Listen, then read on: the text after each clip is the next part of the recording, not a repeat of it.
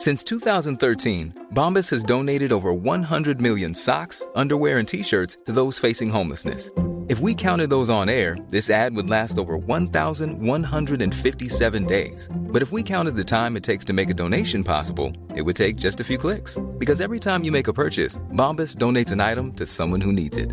Go to bombas.com/ACAST and use code ACAST for 20% off your first purchase. That's bombas.com/ACAST, code ACAST. Many of us have those stubborn pounds that seem impossible to lose, no matter how good we eat or how hard we work out. My solution is PlushCare. PlushCare is a leading telehealth provider with doctors who are there for you day and night to partner with you in your weight loss journey. They can prescribe FDA-approved weight loss medications like Wegovy and Zepbound for those who qualify. Plus, they accept most insurance plans. To get started, visit plushcare.com/weightloss. That's plushcare.com/weightloss. Even when we're on a budget, we still deserve nice things. Quince is a place to scoop up stunning high-end goods for 50 to 80% less than similar brands. They have buttery soft cashmere sweaters starting at $50, luxurious Italian leather bags, and so much more. Plus, Quince only works with factories that use safe, ethical, and responsible manufacturing. Get the high-end goods you'll love without the high price tag with Quince. Go to quince.com/style for free shipping and 365-day returns.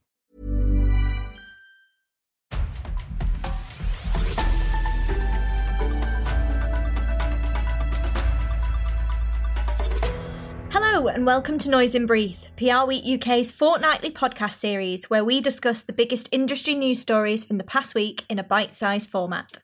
I'm Siobhan Holt, news editor at PRWeek UK, and today I'm joined by our UK editor John Harrington and our reporter Eliza Radu.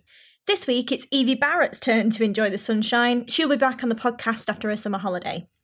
So let's start with one of our biggest news stories today from Omnicom. John, you wrote the story on this. Can you tell us a bit more? Yeah, so interesting news on Wednesday. There's been a new joint division launched by, as you say, Omnicom agencies, Portland and Ketchum, focused on the three big elections coming up next year in the UK, the US, and also the European Parliament. So basically, the agencies will be working together across various offices in different countries to provide services like public affairs, political campaigning, which is really Portland's heritage, and then data analytics, consumer insights, which Ketchum specialises in. So I spoke to some of the main people involved. Portland's Chief Executive, Victoria Dean, told me that a lot of clients just aren't really prepped for the huge shake-up that we may well be getting next year following these triple elections. So for me, it points to an obvious opportunity for the sector. We've had relative political stability, certainly in the UK and the US this year. I say relative. But next year's a real unknown, and clients, companies of all types will no doubt need the advice and support they get. So it's a very interesting move, I think. Incidentally, we're continuing to get lots of stories about consultancies hiring folk with Labour backgrounds, unsurprisingly, given Labour's big lead in the polls. I asked Victoria Dean and Joanne Robertson at Ketchum about whether they plan to make particular hires with this in mind. There was actually some scepticism about the idea of sort of mass hiring of people from Labour backgrounds in this way. Not to say, and they made the point that many of the people who are appointed aren't talented and won't be good at what they do, but just this sense of, you know, this is a normal thing to happen in a cycle. And just because someone, as someone else put it to me, just because someone used to do the filing for Keir Starmer doesn't mean they're going to be worthy of a good addition to the workforce. I'm exaggerating, obviously. Victoria Dean, interestingly, exalted the virtues of civil servants as good hires, saying they're the ones that basically get stuff done. I'm paraphrasing. And interestingly, Victoria is herself a former civil servant. Anyway, so it's an interesting move. I think it really shows as well a willingness of sister agencies to work together when there's a good reason to do so.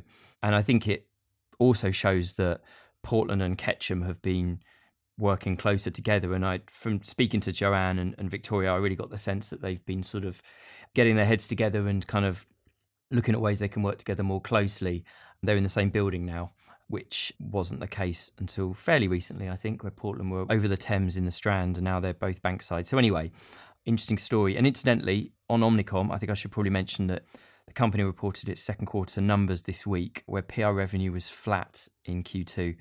I think this reflects a lot of what we've been hearing about the challenges at the moment, although it should be said that the second quarter this year was up against a particularly strong second quarter last year where there was the bounce back from COVID. So just a bit of context there. So anyway, back to the kind of main story. Do you have any sort of particular views on this new division that's been created? Well, I think, as you say, we've sort of seen a lot of news recently of hires throughout the sector. So we've had not just Labour, so we've had like Instinctive Partners, they appointed former Labour Shadow Minister Tom Harris, but then Cavendish Consultancy has hired Michael Gove, former Special Advisor, Charlie Rowley as a Senior Strategic Advisor, and then also this week we've had GB News presenter, but also former Shadow Justice Minister Gloria Di Piero is to join Woburn Partners as a director. So there's a lot of movement going on across the whole political divide of agencies picking up all these political experts. So yeah, I think it's nice to see as well that two agencies are collaborating. I think we might see more of that. Yeah, will it make sense? Yeah. I mean, I think, any sort of holding company is going to be keen, you would have thought, to sort of look at ways to maximise what they've got. Absolutely. And when you can find ways where the sort of specialisms of one really complement the other. And I think arguably Ketchum and Portland are sort of in that situation, really. So yeah, it's an interesting move, and I agree. I think we probably will see more of that as time goes on. Yeah, and obviously with the challenges to do with recruitment going on in the sector, it might become more prominent. Yes, I expect we'll see a lot of people from Tory backgrounds kind of cropping up in the comms and public affairs industry as well. We've started to see that. We started to see some hires, and also earlier this year there were a few interesting new agency launches from people who worked in government in sort of comms roles and digital roles and things like that. So there's going to be a big shake-up. Mm-hmm. And I think probably quite a lot of Tory MPs probably see the writings on the wall for their roles as MPs. And, we've got the 3 by-elections coming up soon that will probably not be particularly good news for the Tories, I would have thought.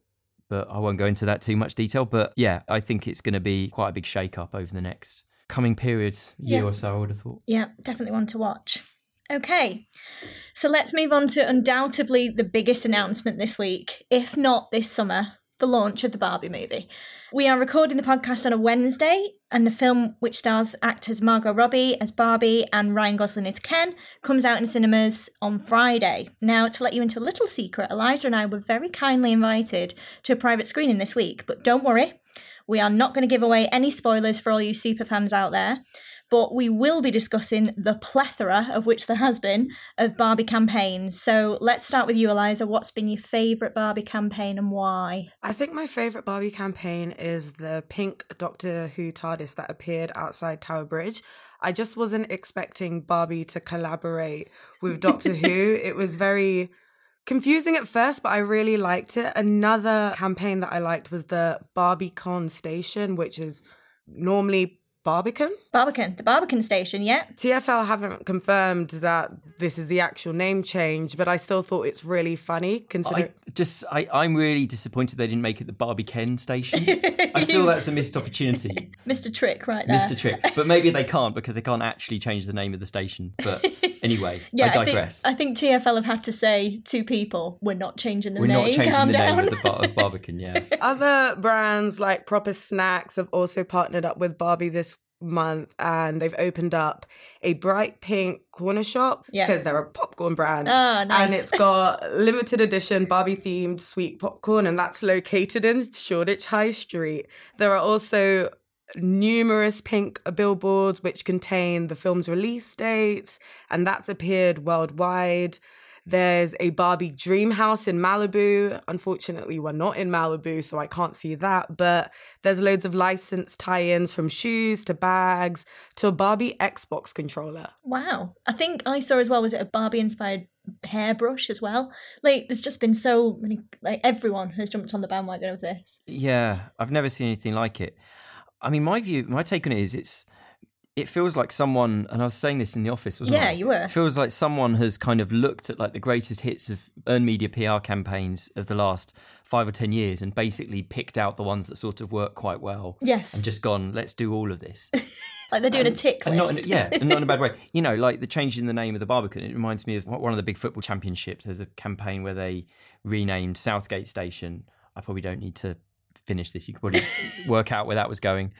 And, you know, the sort of have something big and bold by the Thames is something that we're very used to. I'm just waiting for Barbie and Ken to be floated down the Thames, presumably that's coming, or the Thames turning pink. Maybe Friday. Still got time. Yeah, there is still time. By the time you listen to this, the Thames might be pink, so do check. I think it's really interesting how it hasn't just been a case of straightforward kind of paid media. It feels like there's been quite a lot of a focus on earned media as well.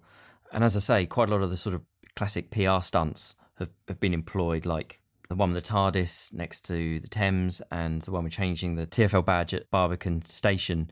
This idea of sort of generating conversation seems to be a really important part of it. And also there has been like a lot of appearances and interviews with the stars over recent weeks. It feels like it's everywhere. So I think it's a really good example of multimedia integrated campaign, really, that has obviously had lots of paid elements, but there's been an eye on the kind of earned media element as well, sort of all the way through.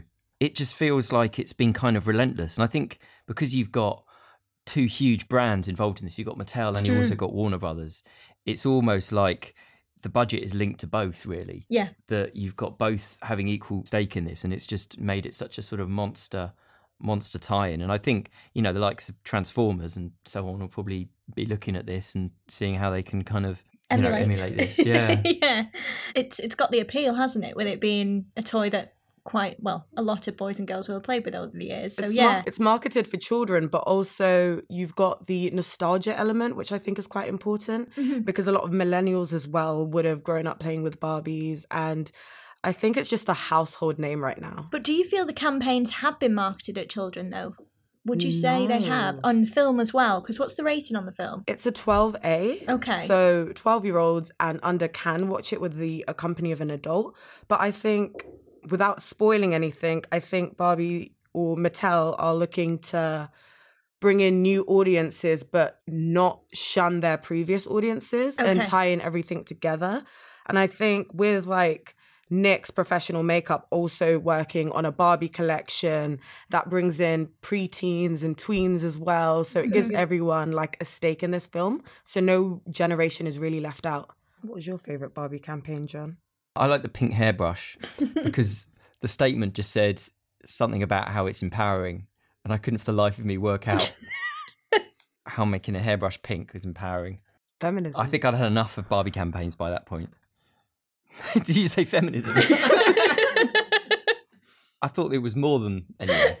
No, basically, obviously, I have nothing to say, particularly on that that's going to add anything. So, yeah. Hiring for your small business? If you're not looking for professionals on LinkedIn, you're looking in the wrong place. That's like looking for your car keys in a fish tank. LinkedIn helps you hire professionals you can't find anywhere else, even those who aren't actively searching for a new job but might be open to the perfect role. In a given month, over 70% of LinkedIn users don't even visit other leading job sites. So start looking in the right place. With LinkedIn, you can hire professionals like a professional. Post your free job on linkedin.com/achieve today. There's never been a faster or easier way to start your weight loss journey than with PlushCare. PlushCare accepts most insurance plans and gives you online access to board-certified physicians who can prescribe FDA-approved weight loss medications like Wegovy and Zepbound for those who qualify. Take charge of your health and speak with a board-certified physician about a weight loss plan that's right for you. Get started today at plushcare.com/weight-loss. That's plushcare.com/weight-loss. plushcare.com/weight-loss.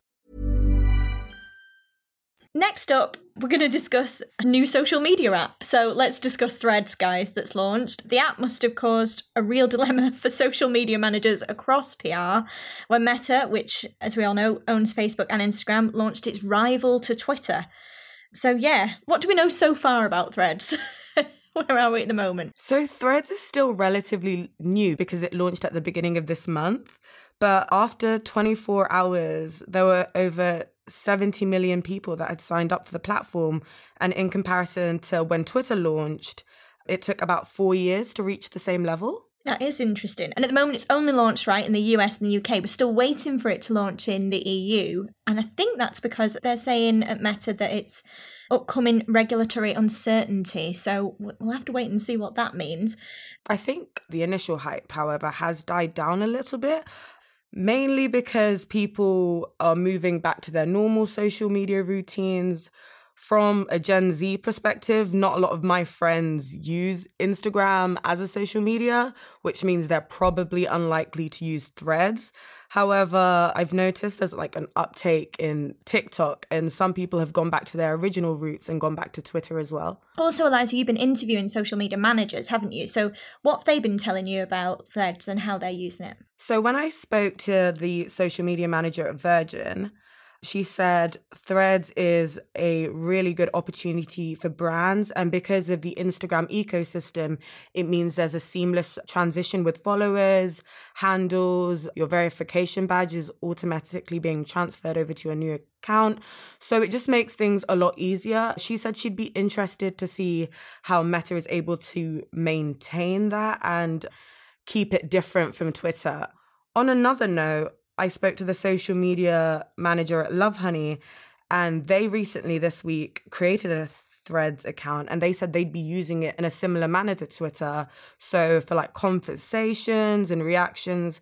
However, they wanted to avoid being too sales driven, mainly because they don't want audiences to become disinterested in it, and they know that audiences don't always love seeing brands pop up on new platforms. Interesting. So what other brands are using Threads then? There are multiple brands that started using Threads. For example, Spotify, United Airlines, Foot Locker, American Eagle, and even screening services like Netflix and Amazon Prime have also created an account. So it will be really interesting to see how traction works for the social media platform, because it's still relatively new. So I'm not sure what people will be doing, but it will be nice to keep an eye out for that.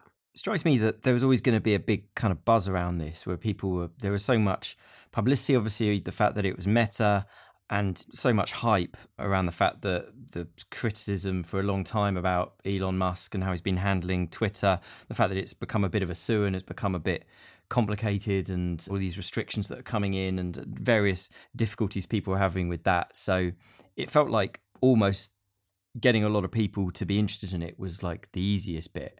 But I think now there's a real challenge for Threads, because the initial hype is going to start dying down. And I noticed that the number of users did drop quite significantly after the initial spike. It's supposed to be down by 23.6 million active users, apparently. Yeah, there you go. So I think they probably would have expected that. But now I think is where the hard work starts really for Threads, to get people to be really into it and to really kind of see that it's got something to offer. I mean, I'm starting to think that maybe people are getting a bit more conservative when it comes to their use of platforms. You know, there's been some big kind of hype launches or periods of hype for certain social media sites. Obviously, we had Clubhouse a couple of years ago and a few others. And yet it feels like, despite all the criticism, they're still staying there. You know, Instagram is still popular. Facebook is still a force. Obviously, Twitter does remain a force and everyone's still using it. So I think it's actually really, really hard, even if you're owned by one of the social media giants, to really become a must-use, must-see platform. So you've got to really be offering something unique, haven't you? Because as you say, you've got Facebook, it has its own style. It's very different from Twitter. Instagram, again, is very different. So it's sort of, Threads really needs to define what it is. Yeah. So people know how to use it. I think that's it. I think at the moment it's just like a kind of clean Twitter is sort of how and that's how they pitched it, isn't it? Really, yeah. You know, which, you know, maybe that will work, but people are still using Twitter. I think there's a bit of fatigue when it comes to social media platforms, mainly because a lot of social media platforms replicate what other social media platforms are doing. So if you look at Instagram with their reels, that's quite similar to TikTok. And if you look at TikTok with their stories, that's quite similar to Snapchat.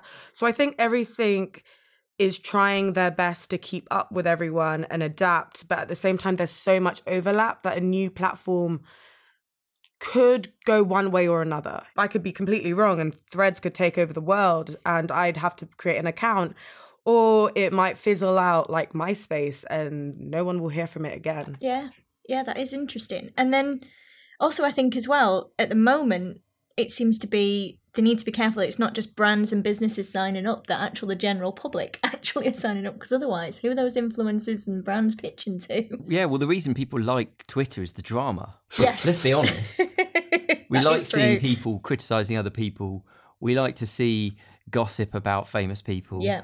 there's just, it's massive entertainment, even for all its faults, Twitter. Yeah. And frankly, if something is sort of brands being nice and promoting their things in a very polite, clean way without any swearing or libel, it's not as much fun, is it? So that's the problem, maybe.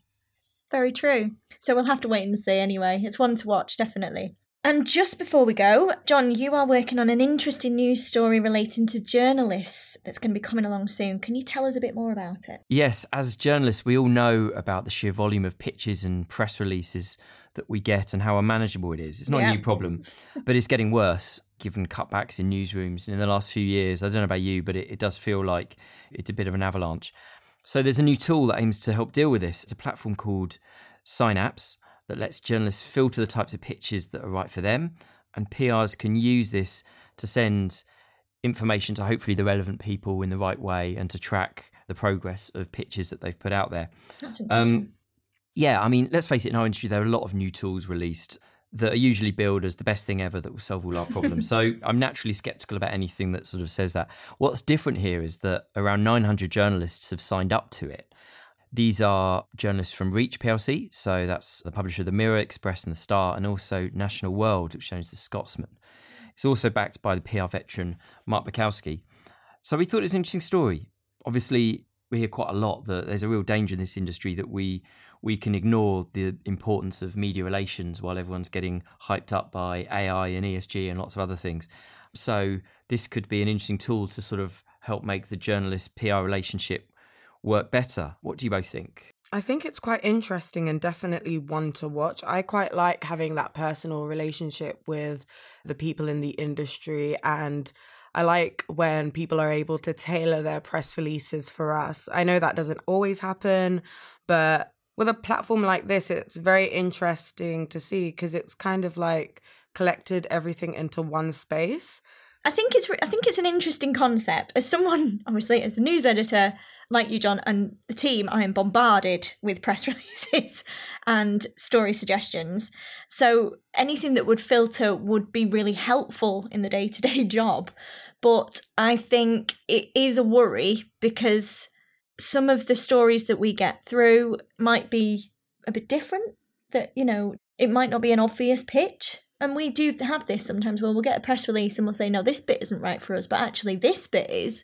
Could you write an op-ed on this? Or we develop ideas from that. So I don't think necessarily it's always as straightforward as this press release is for this and this press release is for them. I wonder maybe if some of the creativity and the media relations will be lost. Maybe. I mean, I don't think it's meant as a substitute for emailing your contacts. Yes, and sorts of suggesting ideas. I think this is more for the kind of a replacement for the sort of blanket releases. So what does this mean for like exclusivity? Like when you get an exclusive story from someone, would that still come to your inbox, or would they have the exclusive story on the platform? I mean, that'll be up to the PR. I mean, it could limit media relations in the sense of your PR's diary of contacts, I suppose. If you're just signing up to these sort of sites, you're then not developing the relationships with the journalists, maybe? But isn't that the case at the moment? Outside of your main contacts, the amount of random press releases you get from random people is pretty substantial, isn't it? Yeah. I mean, you can't have a relationship with everyone in the industry who use a PR. No. Although we do try, John. We do try.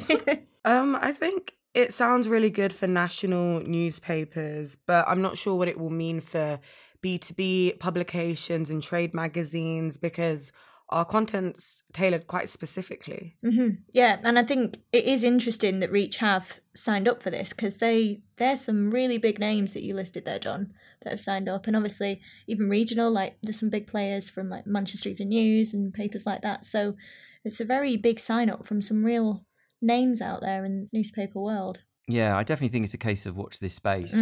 But I think the fact that it exists at all and that, big publishers have signed up for it does show that it is a problem increasingly with cutbacks in newsrooms and the relative rise of the number of people working in comms does show that, the journalist job can get unmanageable sometimes. Yeah. But as you say, definitely one to watch. Yeah. Okay, that's all for this episode. Noise in Brief goes live every 2 weeks. In the meantime, look out for our Beyond the Noise podcast next week. Thanks to John and Eliza, and thanks to you for listening. Goodbye.